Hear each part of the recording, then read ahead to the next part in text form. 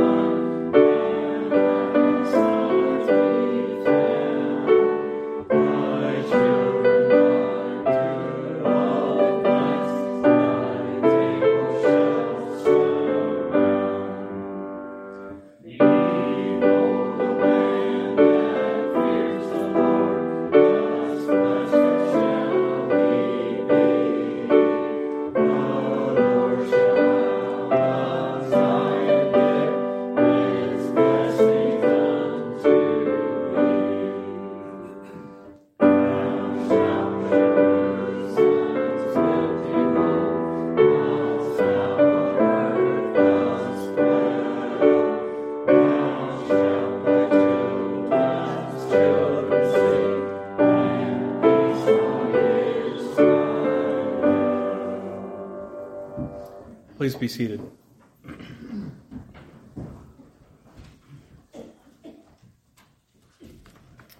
Piety is that act of walking with God and following His precepts. And yet we walk under the weariness of our sins. And our Lord Jesus Christ says, "Come to me, all you who are heavy laden, and I will give you rest." Our Lord Jesus is gentle, He is humble, and He does not judge us as we deserve. And He has made a way for us to find peace and forgiveness with God. And part of that peace comes through confessing and repenting. So let us join together now and confess our sins. Almighty and merciful God, we have erred and strayed from your ways like lost sheep. We have followed too much the devices and desires of our hearts. We have offended against your holy laws. We have left undone those things which we ought to have done, and we have done those things which we ought not to have done. O Lord, have mercy upon us. Spare those who confess their faults. Restore those who are penitent, according to your promises declared to the world, Christ Jesus our Lord. And grant, O merciful God, for His sake, that we may live a holy, just, and humble life to the glory of your holy name. Amen. Hear these words of assurance from Jesus that give us the comfort that we have been forgiven. Take my yoke upon you and learn from me, for I am gentle and lowly in heart, and you will find rest for your souls. For my yoke is easy and my burden is light. Our scripture reading today comes from the book of Hebrews. The Hebrews chapter 10. We'll begin in verse 19 and read through verse 25. This is the beginning of a section called A Call to Persevere. Therefore, brothers, since we have confidence to enter the most holy place by the blood of Jesus, by a new and living way opened for us through the curtain that is His body, and since we have a great priest over the house of God, let us draw near to God with a sincere heart, in full assurance of faith, having our hearts sprinkled to cleanse us from a guilty conscience, and having our bodies washed with pure water. Let us hold unswervingly to the hope we profess, for He who promised is faithful. And let us consider how we may spur one another on toward love and good deeds. Let us not give up meeting together, as some are in the habit of doing, but let us encourage one another, and all the more as you see the day approaching. The grass withers, the flowers fail, but the word of our Lord stands forever. In the Old Testament, the Israelites brought the first fruits of their harvest to the temple as an act of trust and worship.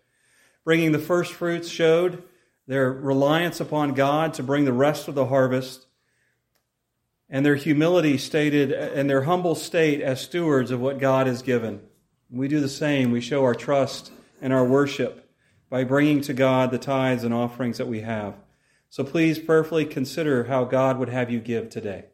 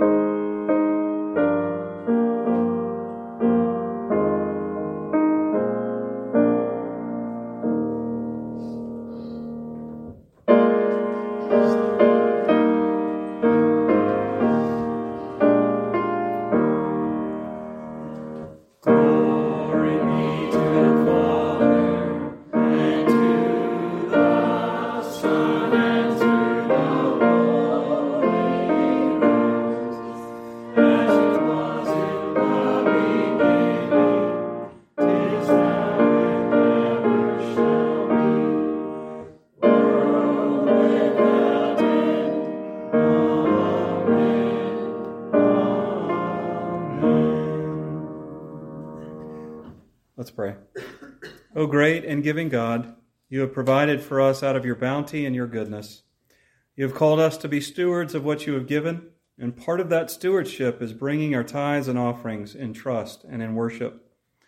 May you reward our worship by showing us how you use these funds to proclaim the good news of your gospel to us and to a watching world. In Jesus' precious name, amen. Please be seated.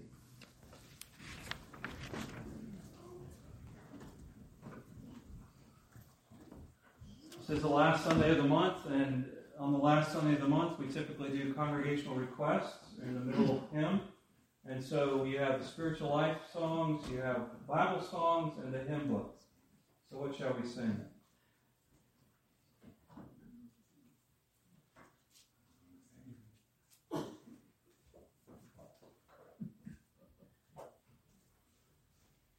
Just go straight to 26 in the back and be done.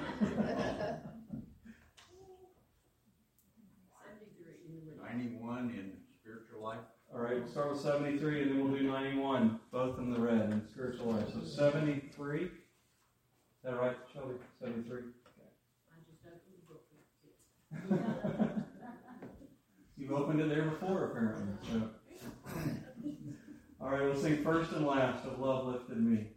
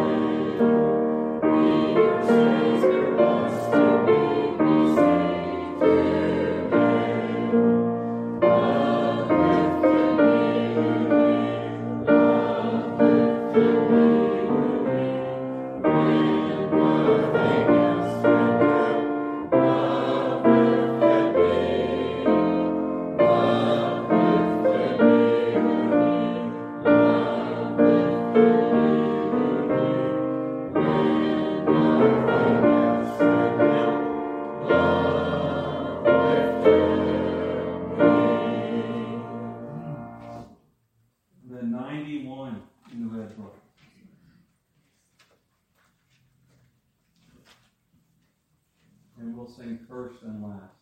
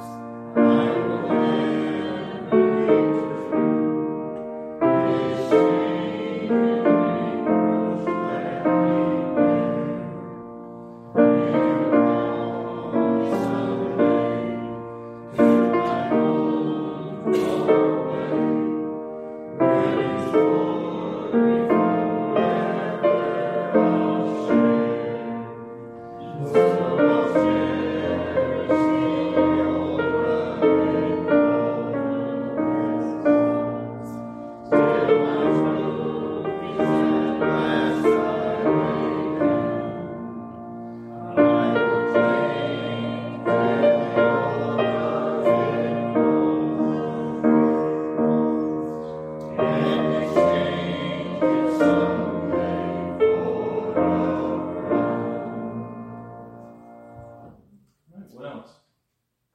66. 66 in the same book. All right, in the garden. We'll sing first and last of 66 in Spiritual Life.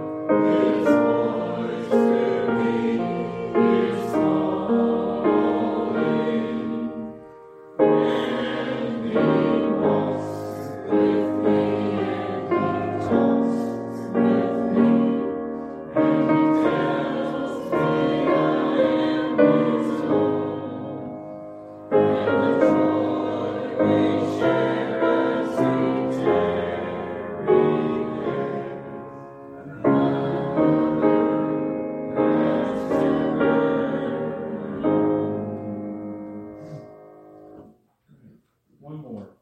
Or are we ready? 22. 22 in the same book?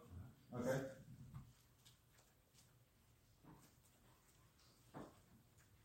All right, 22. How firm a foundation. We'll sing first and last.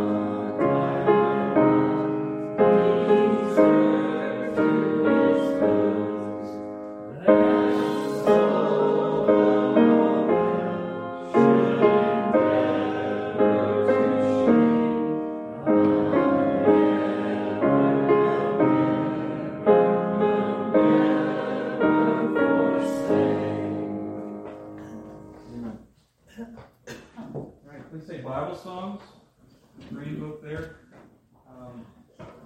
There's actually there's two 26s in here. There's one in the front and one in the back. We're going to sing the second 26 you come to, which is probably about here in the back. We'll sing all three verses and we'll go ahead and stand and sing. So we'll sing this Bible song 26, Let Them Praise His Name.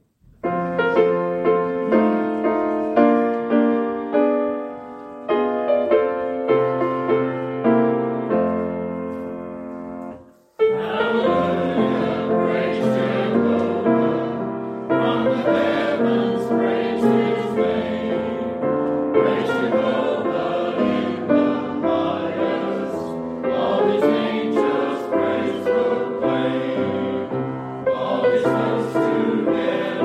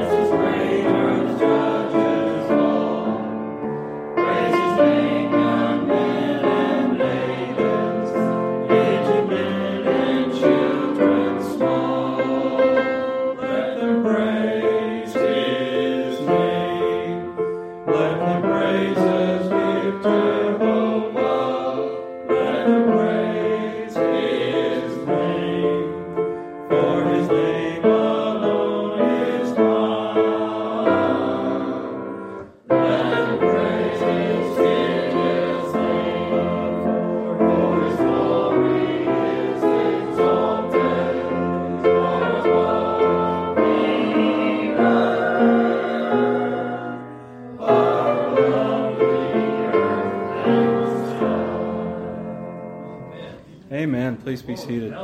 Yes.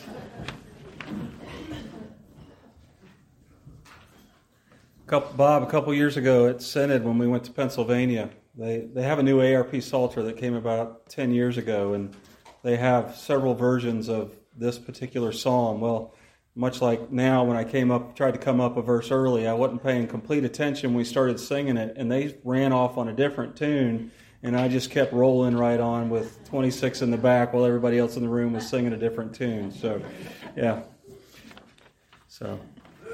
And that is good that we sing those psalms. That's Psalm 148 in particular that we sing, and it's good to, as I've mentioned before, to sing those, to internalize them, and to be able to, while we may not have Scripture memorized, we can sing it, and we have it in our head and in our mind. And the other thing it's good for us to have in our head and in our mind is the truths of the Scripture, not only the Scripture themselves, but summaries of the truth. And so we have that summary in the Apostles' Creed. So, Christian, what do you believe? I believe in God the Father Almighty, maker of heaven and earth. I believe in Jesus Christ, His only Son, our Lord, who was conceived by the Holy Spirit and born of the Virgin Mary. He suffered under Pontius Pilate, was crucified, died, and was buried. He descended into hell. The third day He rose again from the dead. He ascended into heaven and is seated at the right hand of God the Father Almighty. From there He will come to judge the living and the dead. I believe in the Holy Spirit, the Holy Catholic Church, the communion of saints, the forgiveness of sins, the resurrection of the body, and life everlasting. Amen. As we go to the Lord in prayer, please continue to keep Cohen Bramley in your prayers. He's developed some thyroid issues on top of everything else he has going on, so please continue to pray for him and for his family. Also, be praying for Suzanne Sereno. She has a pretty severe sinus and bronchitis infection right now, so please pray for her for healing. Continue to pray for Barry for his heart and that God would strengthen him in that. And for Kermit as well, as they are looking at treatment and moving forward with treatment options for his cancer. Any other prayer requests? Remember Doug and Susan Dodd. Doug and Susan Dodd.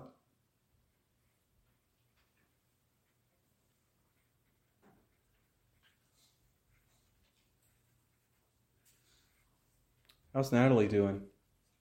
She's okay. Her tumor's growing pretty significantly at this point. Okay. All right.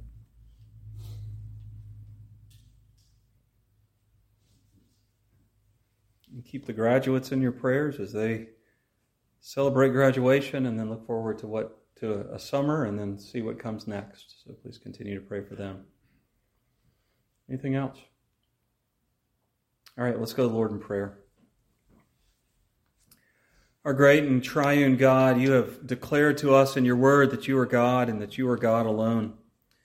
Oftentimes we pursue the gods of pleasure and science and distraction and relationship, yet you are the only true God. And you are the one God in three persons. You are Father, Son, and Holy Spirit.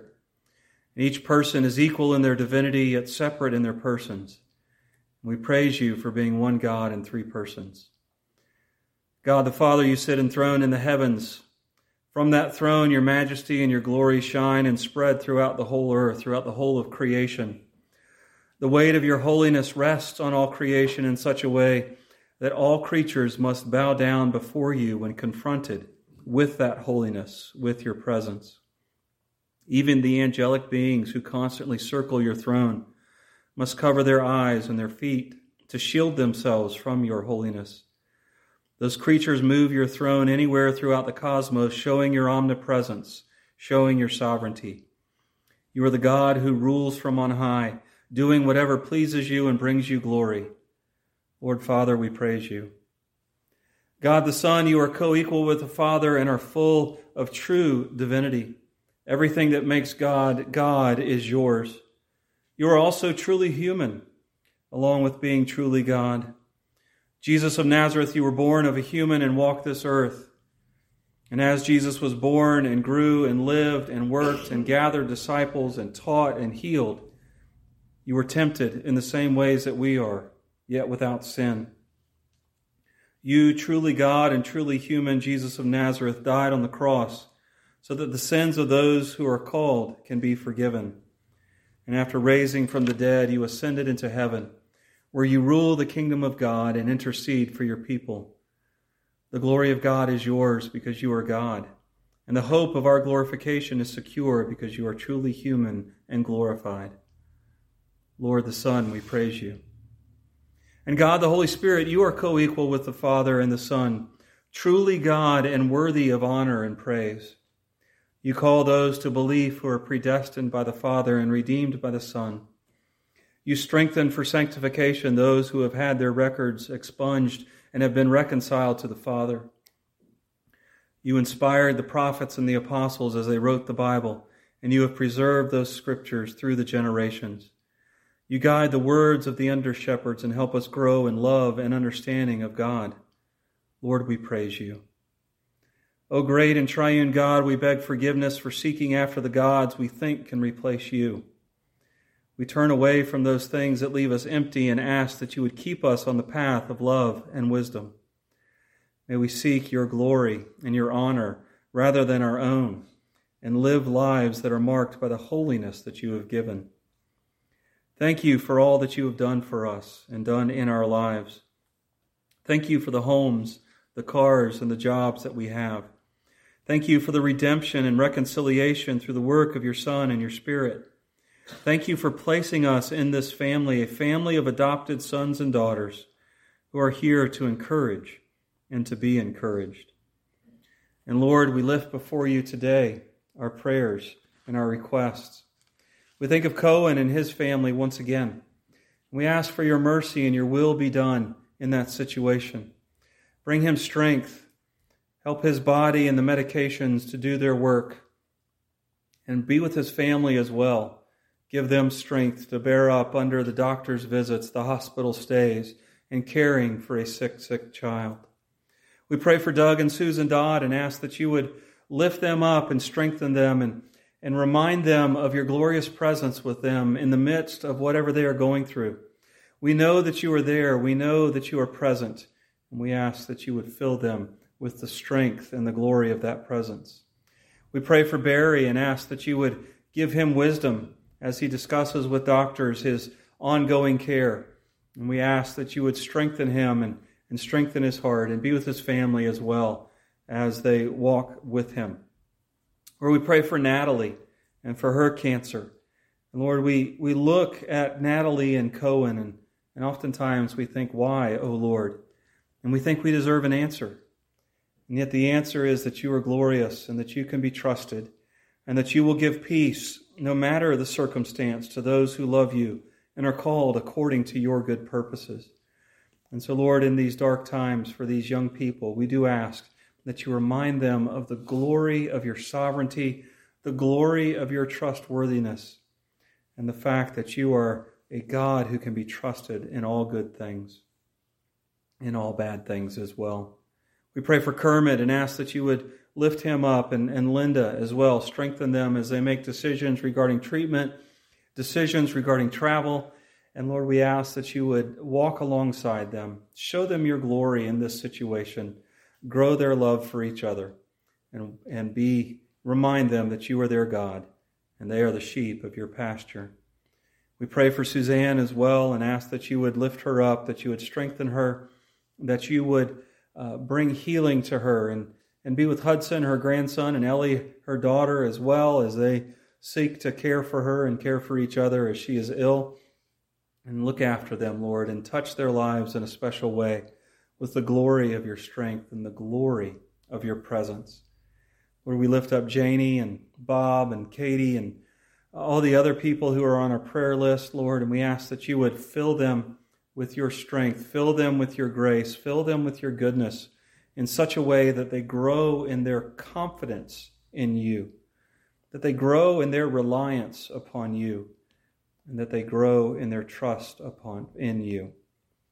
Lord, I pray for the leaders of this church. I pray for our elders, Bob and Jerry and Chris, and ask that you continue to give them wisdom, continue to lead them as they seek to lead this church for your glory and for your honor. For our deacons, Lord, for Kevin, for Janet, and for Betty, I pray that you would give them eyes to see needs that need to be met, give them wisdom as they deal with the physical plant of the church, and help them as they minister in this community and in this church and seek to meet the physical needs of both of those. I pray for the ministries of this church. I pray for Mitchell as well. His ministry as an Army chaplain. I pray that you would give him wisdom as he deals with the men and women in uniform as he seeks to bring your gospel and your glory to them. I ask that you would strengthen him and give him words that honor you and glorify you and proclaim your truth. And Lord, for the persecuted church around the world, for those who do not have the freedom to gather as we do, and yet still gather, sometimes in the secret of homes, sometimes in the secret of the woods, sometimes just in families, having to mouth the words of the songs and the scriptures so that they won't be heard by neighbors and turned in to authorities. I pray that their witness would shine into the darkness of their world, and that their testimony toward you, both in their words and in their life and their faith in you, regardless of the circumstances, would change the hearts of their oppressors. And Lord, I ask that you change the hearts of the people in this country long before we get to that place here. And help us to live lives that so proclaim your goodness and your love that their hearts are changed by the power of your Spirit, and they are drawn to you and to love you and to be changed by you. Lord, we know that there are many others that we have not mentioned, and so we ask that you meet each of them as best glorifies you, and as you work your will in their lives, be glorified in all that you do. We lift to you your church, this church. Give us the boldness to honor and glorify you above all things. Give us the desire to share your gospel mercies with the communities around us. Give the church abroad the strength to bear up and to be effective witnesses for you. O great and triune God, we thank you for hearing and for answering our prayers. Help us to fully trust and rely that your answers are good and glorify you in those answers. And Father, we pray to you in the name of the Son and in the power of the Holy Spirit. Amen. Please take your Bibles in hand and turn with me to the Gospel of John. We are going to look at a couple verses. Actually, we're going to look at a couple different passages today, beginning in John chapter 4. We're going to look at verse 21, but it's good for us to remember that this is in the middle of Jesus' discussion with the woman at the well, that Samaritan woman, as he approaches her and seeks to confront her with her life and her need for living water rather than just the water from the well that she would have to come back and draw again. She constantly tries to deflect him into other areas. And at this point, she's trying to deflect him into a theological argument over worship and how we are to worship. And so Jesus answers her deflection with these words from John chapter 4, beginning in verse 21. Jesus declared, "Believe me, woman, a time is coming when you will worship the Father neither on this mountain nor in Jerusalem. You Samaritans worship what you do not know. We worship what we do know, for salvation is from the Jews. Yet a time is coming and has now come when the true worshipers will worship the Father in spirit and in truth, for they are the kind of worshipers the Father seeks. God is spirit, and his worshipers must worship him in spirit and in truth." Let us pray. God of glory and might, thank you for giving us your word and this church. Through your word and the church, we are encouraged and built up in the knowledge of you. This growing knowledge leads to an increase of trust in you and in your promises. As we know you more, we trust you more. As we trust you more, we desire to know you more, and we grow in our trust of you. Thank you for the cycle of knowledge and trust that comes through your word. Our growing knowledge and trust also lead us to greater love for you and for each other. As we understand the depths of your grace and mercy, we are drawn to each other more and more. Our love for each other shows itself in the encouragement we give and get, and in the service we are willing to take on for each other. As we look at your word today and learn about worship, help us to grow in our knowledge, our trust, and our love. In Jesus' precious name, amen.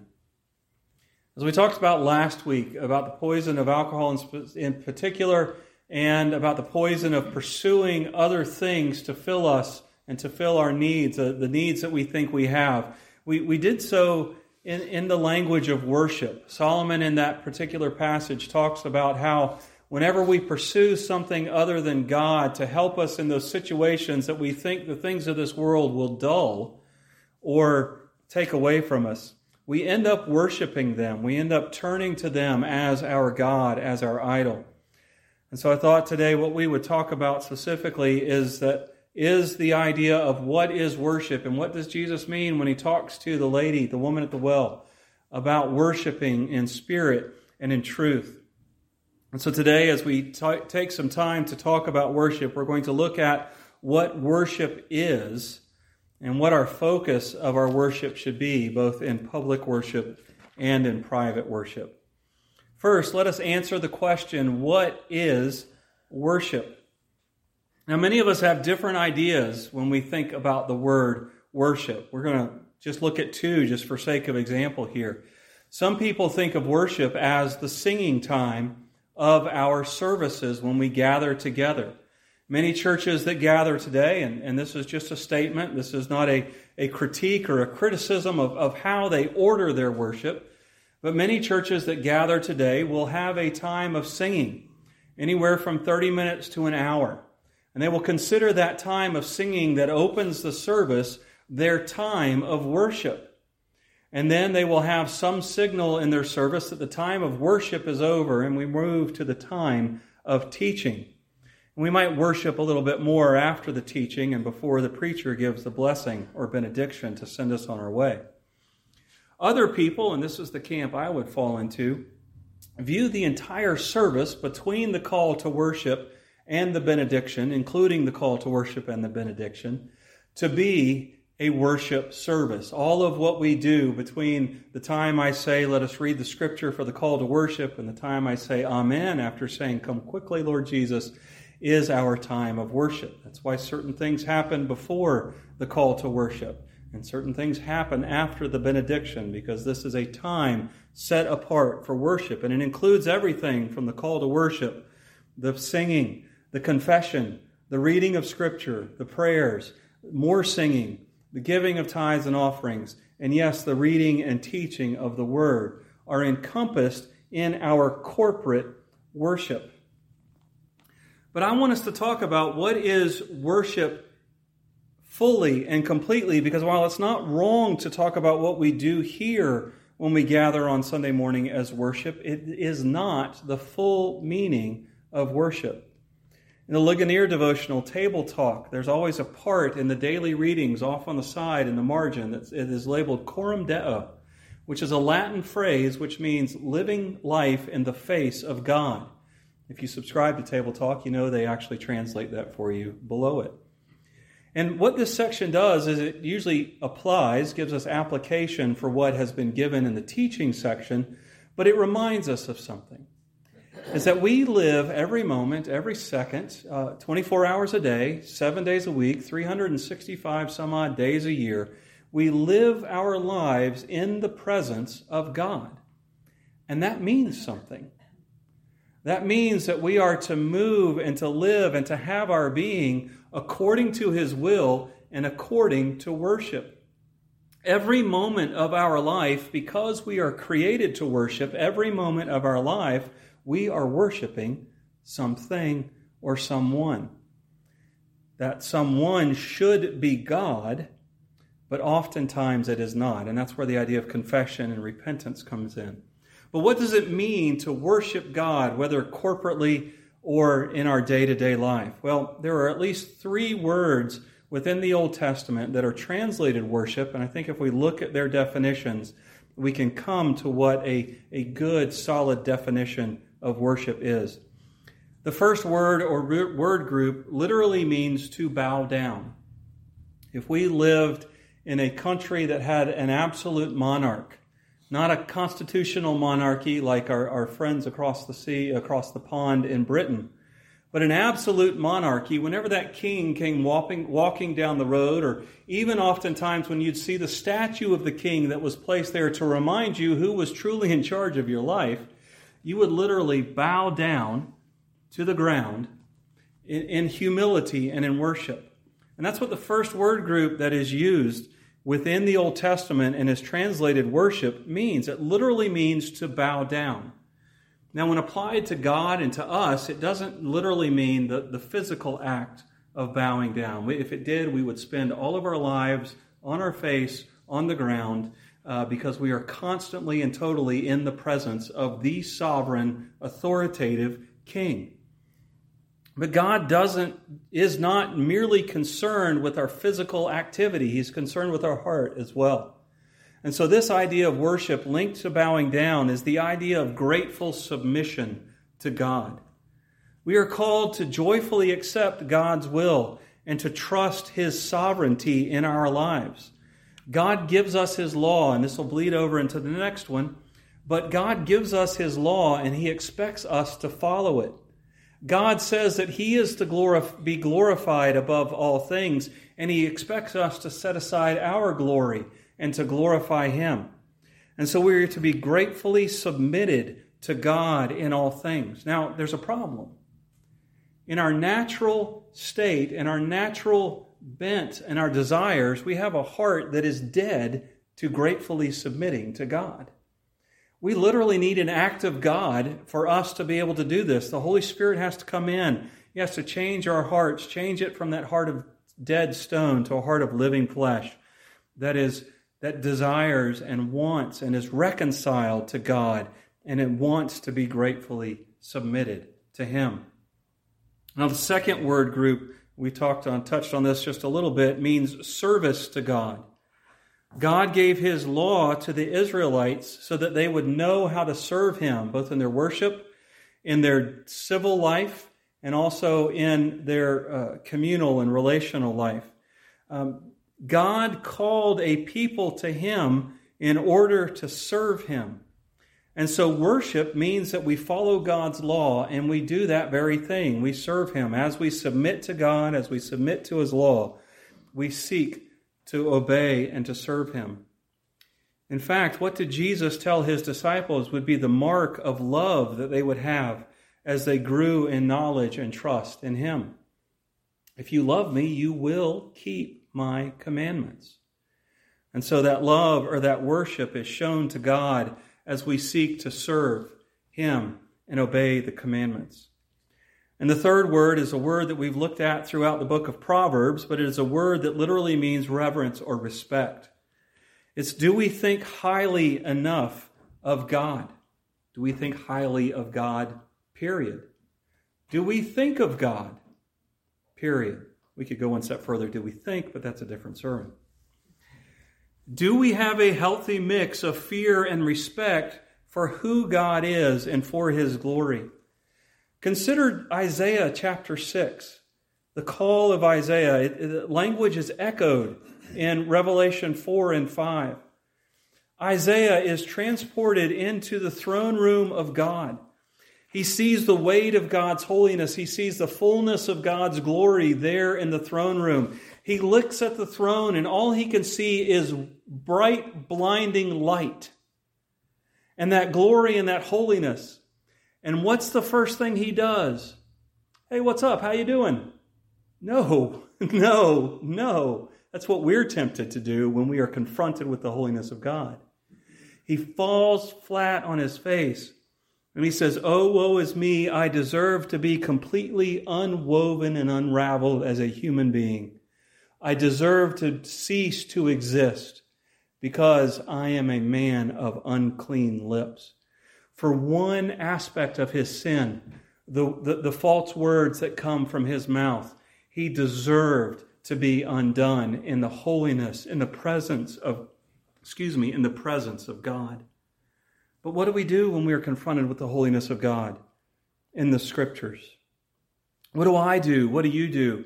We read that passage in there. We read of the angelic beings constantly hovering around the throne, saying, "Holy, holy, holy is the Lord God Almighty. The whole earth is full of His glory."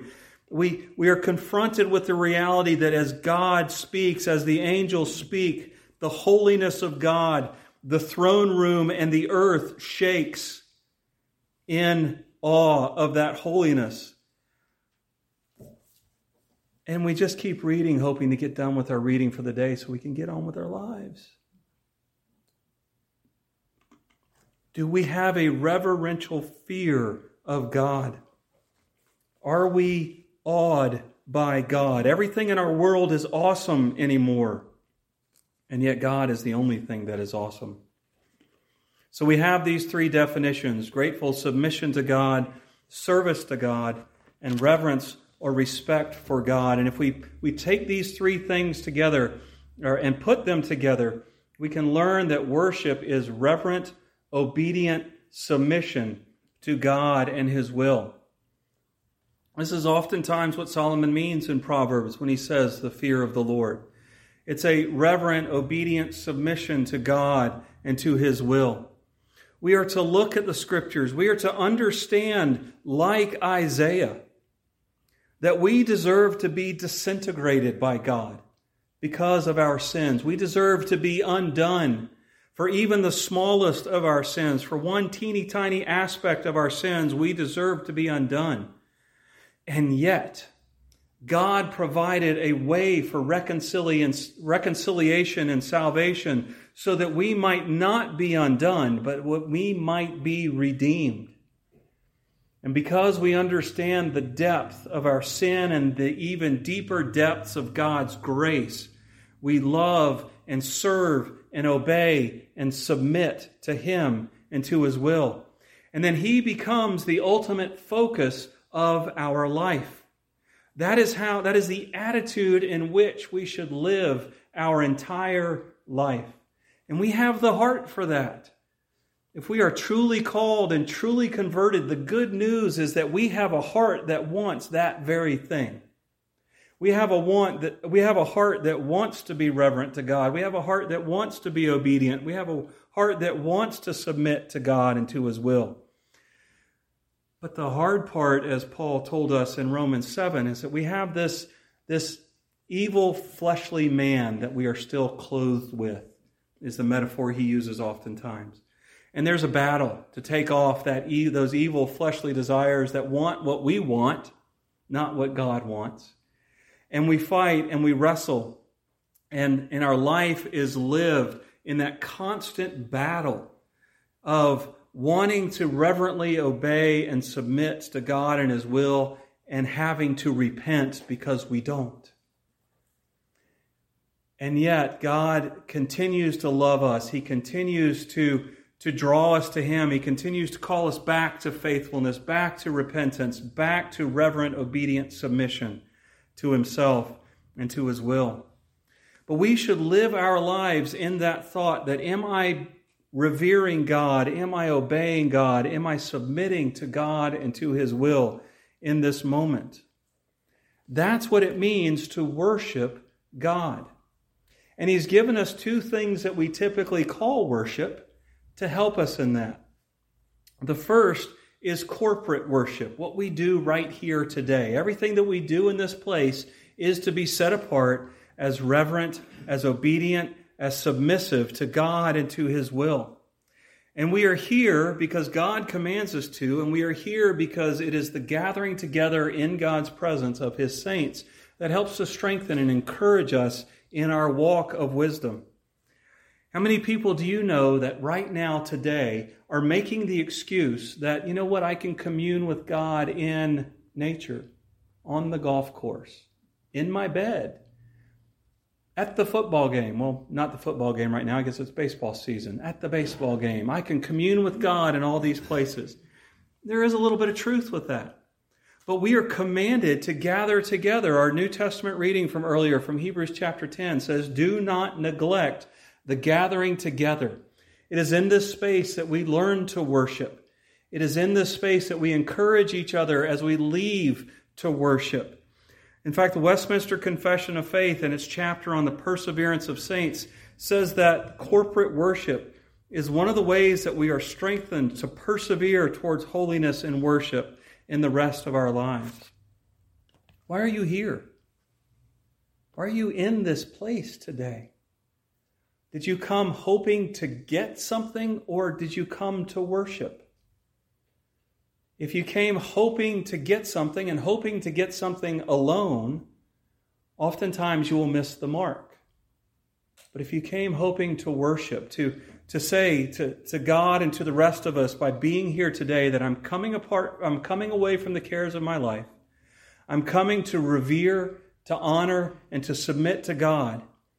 Well, as a whole bunch of people get together to do that very thing, we will find that each of us are encouraged to do that very thing together. And I think oftentimes that's why we sing Psalm 26 or Bible Song 26 in the back so loudly and so boldly. Because as we realize that each of us are here to worship God, our worship is transformed into something that through Christ is glorious and is beautiful. And we lift each other up. And as we hear one person singing, knowing what they're going through, knowing that they are here to worship God, we lift them up. As we see the person throughout the prayer and the sermon struggling to stay awake, but we know what they're going through and they are trying so hard to learn from God, we are encouraged to learn and to worship as well. When we see the people that we know are struggling financially, are still giving of their tithes and offerings, seeking to worship God, we are encouraged to worship God with our tithes and with our offerings. And as we see people willing to set apart time in their busy, busy lives to come before God and to show publicly their reverent, obedient submission to Him, we are encouraged to obey as well. And that leads us to the second part of our worship that helps build us up, which is, which is our private worship, our family worship. When the pastors and theologians gathered in the 1600s to write the Westminster Confession of Faith and the Westminster Larger and Shorter Catechisms, they didn't stop there. They gave us two directories of worship, a directory of public worship, which governs the ARP's directory of worship, which gives us the elements that we have in our worship service. It tells us what needs to be there for orderly and decent worship.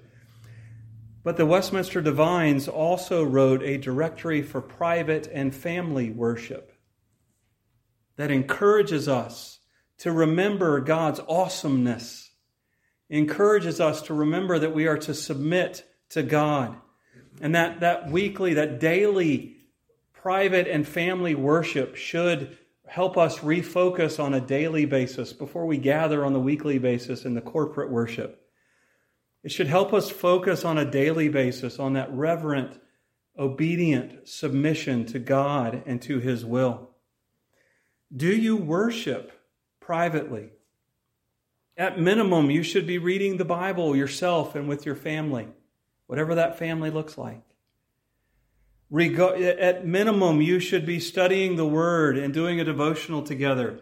If you feel so led and are so inclined, singing can be part of your family worship as well. We have so many resources online today to where you don't have to necessarily know how to play an instrument to be able to sing in your home. You can follow along with somebody who is singing a hymn on the internet or on your phone, which I know is connected to the internet. Do we pray together as families and not, I love my dad, he loved the Lord, but I've almost forgotten it, but not quite. God and Father, we thank you for this food. Please bless it to our bodies. Amen. That was the extent oftentimes of the prayer in our household. I knew my dad prayed. I knew my mom prayed. I kind of prayed sometimes. But do you pray with your children, with your spouse? Do you pray on your own within your home? Do you do the things within your home that remind you that as you leave your home, that your mind should be tuned to reverent and submissive obedience to God? That is what worship is. It is living a life that is totally and completely in tune to reverent, obedient submission to God and to His will. So I encourage you today, our corporate worship should carry over into our private lives. Our corporate worship should bubble over into our family lives, into our work lives, into our play lives, into every aspect of our lives, to remember that we are called to revere, that we are called to submit, and that we are called to obey the Lord our God. Because living life in the face of God is doable in the power of the Spirit through the work of the Son, so that we can focus on God and His will for our lives each and every moment of every day. Let us pray. Our God and Father above, we do thank you for worship. We thank you that you have given us the ability and the desire to turn to you, to seek you above all things, and to offer our worship to you. Lord, as we leave this place, help us to not forget the lessons that we have learned. As we leave this place, help us to work toward tuning our minds to continually be reverent, obedient, and submissive to you as we seek to live a life that is lived in the face, in the sight of God. We pray this in Jesus' name. Amen. Please take your hymn book, the maroon book there before you, and turn to hymn number 515, God of our Fathers. Our founding fathers, most of them were members of churches. And it is God's providence that brought them together. It is God's providence that helped them put together the documents that are the foundation of our society. But even further back, God is the father of Abraham. God is the father of Adam and Eve. Our spiritual fathers as well were guided by God's hand. So let us stand and proclaim that truth by singing hymn number 515, God of our Fathers. Thank you.